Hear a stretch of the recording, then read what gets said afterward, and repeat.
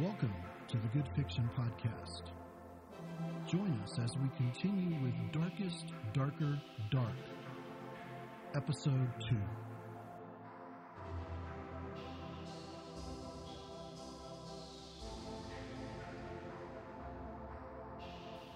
Debbie watched Nathan as he pushed the needle into the swollen vein on his right arm. The disposable plastic syringe first filled with blood as he released the piece of cloth he tied around the top portion of his arm in order to find a vein. Then he pushed the plunger and the blood-heroin mixture emptied. Not much, just enough to fly for a while. The blood fired out of his arm like a little squirt gun when he removed the needle. Debbie had a Band-Aid ready to go.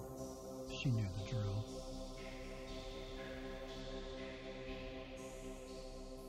None of that for her, thank you. She tried it and just didn't like it. It wasn't her cup of tea, but she didn't mind Nathan doing it. She liked the way he was when he was floating, as they called it. Floating was good. It felt good. Some people got there with heroin, some people used meth or ate ecstasy. Debbie just liked plain old pot. A big fatty with a glass of wine when she could get it was her way of floating.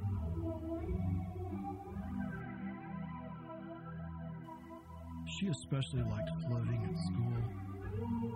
Listening to a lecture in Mr. Marshall's history class while floating somewhere between the clouds and the moon was absolutely awesome. What a great way to celebrate her independence from mom and dad for a weekend by starting a Friday morning getting high.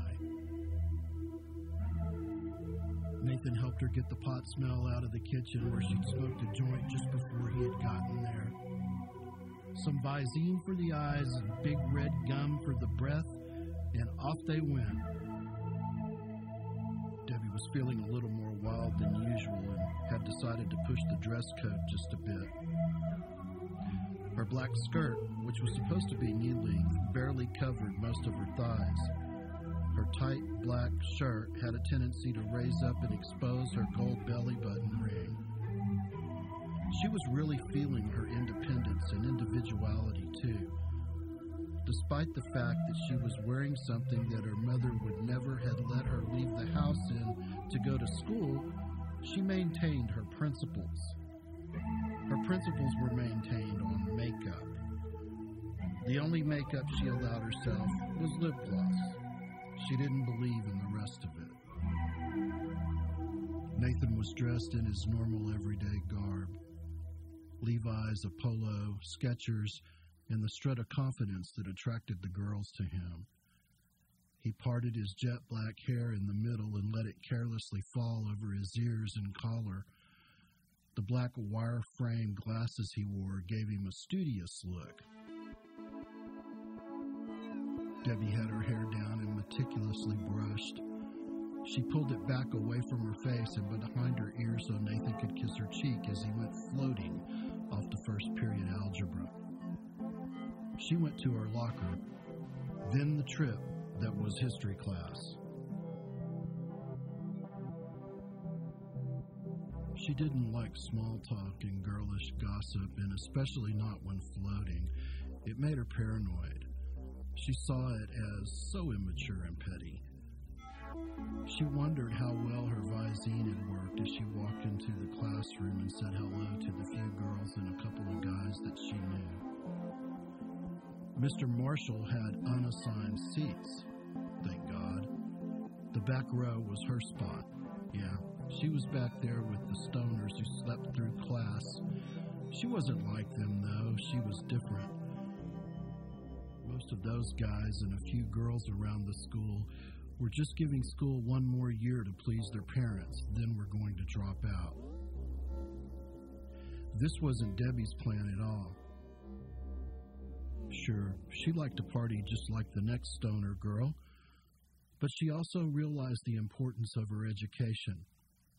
She made good grades, too, studied, was starting to think about colleges and doing all those things that good, responsible girls her age should be doing in regard to their future. She was serious about it. She'd long since given up on the drill team. The year she spent on the track team had been a big bust. She tried some different things, but her place was with Nathan and planning for their future. Not with the jocks, not with the stoners. She was sure of her place. She had found people like her, too. People that thought like her and Nathan. She found people that really weren't jocks, or even though they liked to get high, not really with the stoner crowd either. Her friends, like her, were black. They were smart. They hung out at a teen-only club called Nighttime on Friday and Saturday nights. That was where she felt the most comfortable. When she was there, she was among friends. Unfortunately, no one from that club scene went to her school, so for the most part, she just stayed to herself. Her and her black clothes, her and her focus on Nathan, her and her focus on school. She really liked Mr. Marshall. He had taught history at the middle school and had moved to the high school when she started her freshman year. She'd actually had him for all of her history classes up to that point. She loved his teaching style, informative, with a variety of activities that helped her remember the information long after she'd been tested on it. She still remembered things she'd learned years ago in her 6th grade social studies class. Funny, because she couldn't even remember who her teachers were last year. Besides, although she had no proof, she had always had a feeling that Mr. Marshall understood her, that he knew she partied and didn't necessarily care. Over the years, she had noticed that he didn't quite conform to the norm either. Jeans every day. He never wore a tie like the self-righteous do-gooders who thought they could change the world by teaching 9th grade science. His brown curly hair was long but neat. Mr. Marshall was short and almost chubby. Miss Dude, he called her as she came into class. Good morning, she answered. He started the class and eventually had everyone working in groups. It was then that he retreated to his desk and called her over for a chat. A little underdressed today, young lady, he said flatly. She didn't let it bother her. She knew he wouldn't send her to the office. It's warm today. One needs ventilation, said Debbie, still smiling. You know, you won't make it until lunch before the Gestapo sends you home for showing too much leg and a belly button. Mr. Marshall leaned over his desk to make sure their conversation went unheard. Debbie leaned forward, too. Good, she said. I see, so it's a conspiracy, said Marshall. A long weekend would be nice. Yeah, I guess you could say that. Debbie was still buzzing hard and couldn't wipe the smile from her face. Mr. Marshall used his pointing finger to beckon Debbie to move even closer. You reek, Miss Dude. Reek? Debbie wondered if she looked as paranoid as she instantly felt. A little Visine, a little breath mint, maybe. She was busted. No sense in hiding it now. Takes one to know one, she said. I ought to call your parents, he said, whispering low enough to keep the conversation from even the most curious ears. Debbie didn't respond. I won't, though. Listen to me. You're going to get yourself into trouble. Think about what you're doing.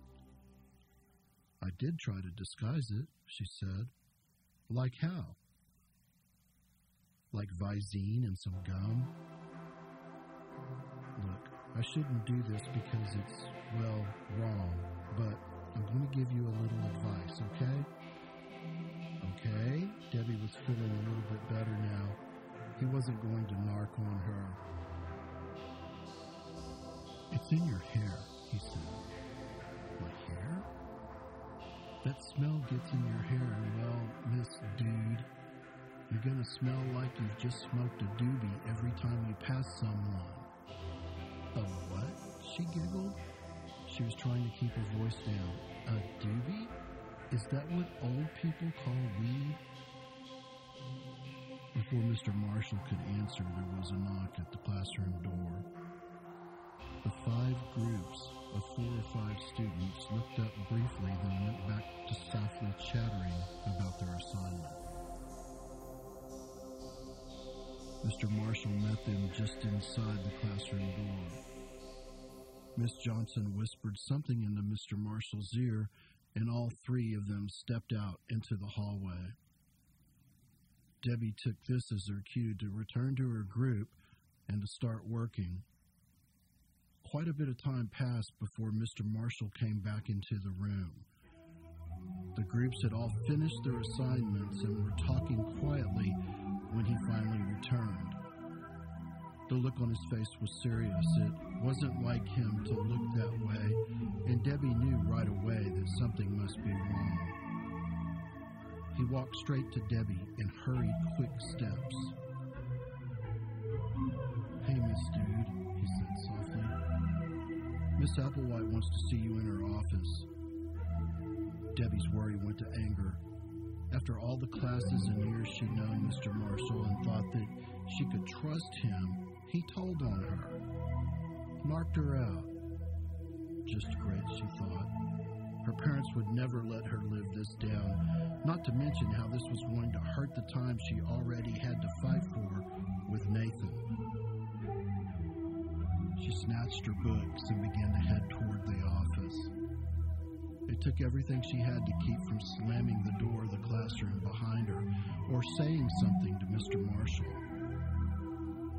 When she got to the office, she had the strangest feeling that people were staring at her. She managed to catch the eye of a couple of the office employees who quickly looked the other way when they realized Debbie had caught them staring. Heads were down. No one smiled.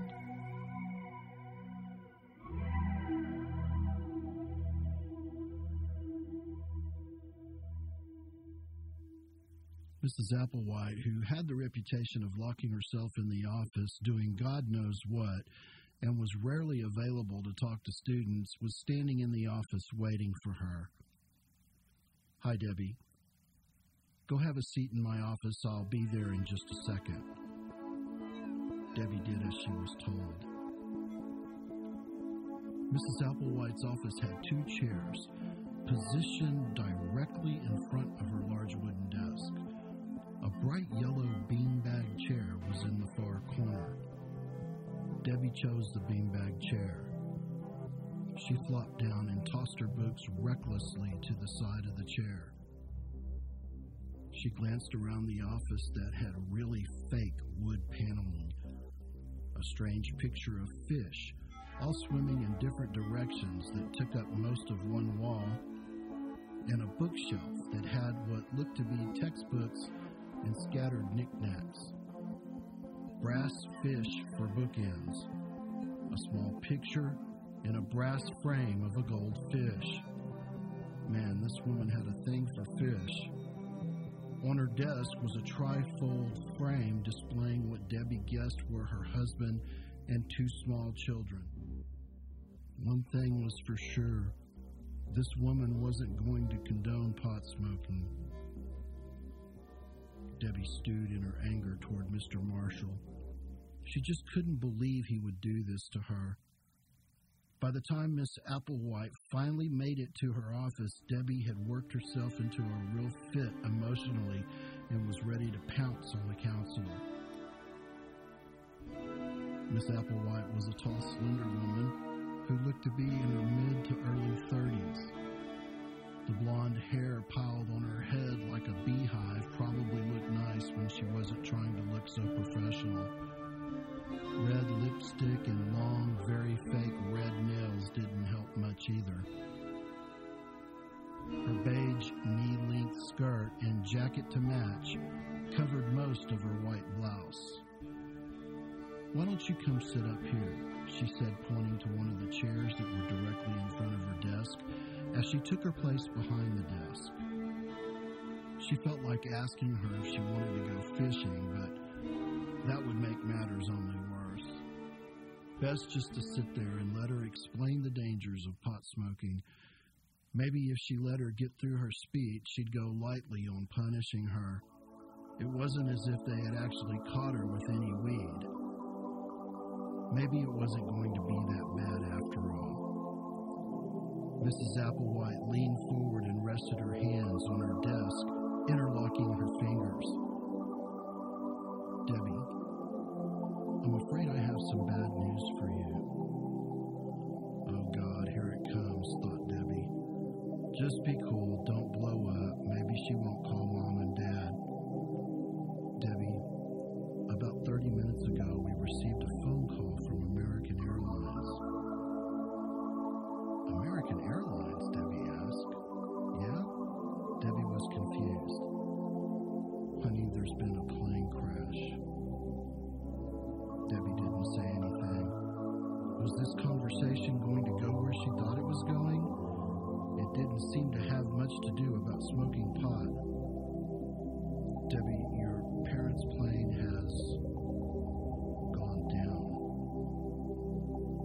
Debbie had never felt the surge of shock that flooded her body. What are you talking about? Her voice was uncontrollably raised. Mrs. Applewhite was beginning to struggle to maintain her composure. Debbie could see that, and it only added to the feeling she was having. Debbie, the Coast Guard found their bodies. There was identification on them. I'm so sorry, honey. Miss Applewhite abandoned her side of the desk and came around to where Debbie sat, her hands now clutching her face. Debbie, we're here for you. Whatever you need, please let us know, but Debbie wouldn't hear any of it. So what are you saying? She demanded. My parents' plane crashed and they were killed? I'm sorry, Debbie, said Miss Applewhite. There's no way. No, how do they know it was them? Passport, driver's license, maybe, said Miss Applewhite. I'm not sure. They were able to gather enough information to locate you here at school.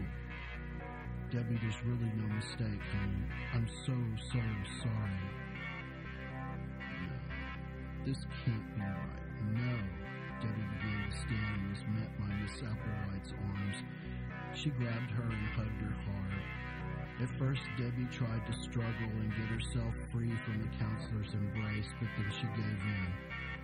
Both were sobbing. There was no mistake.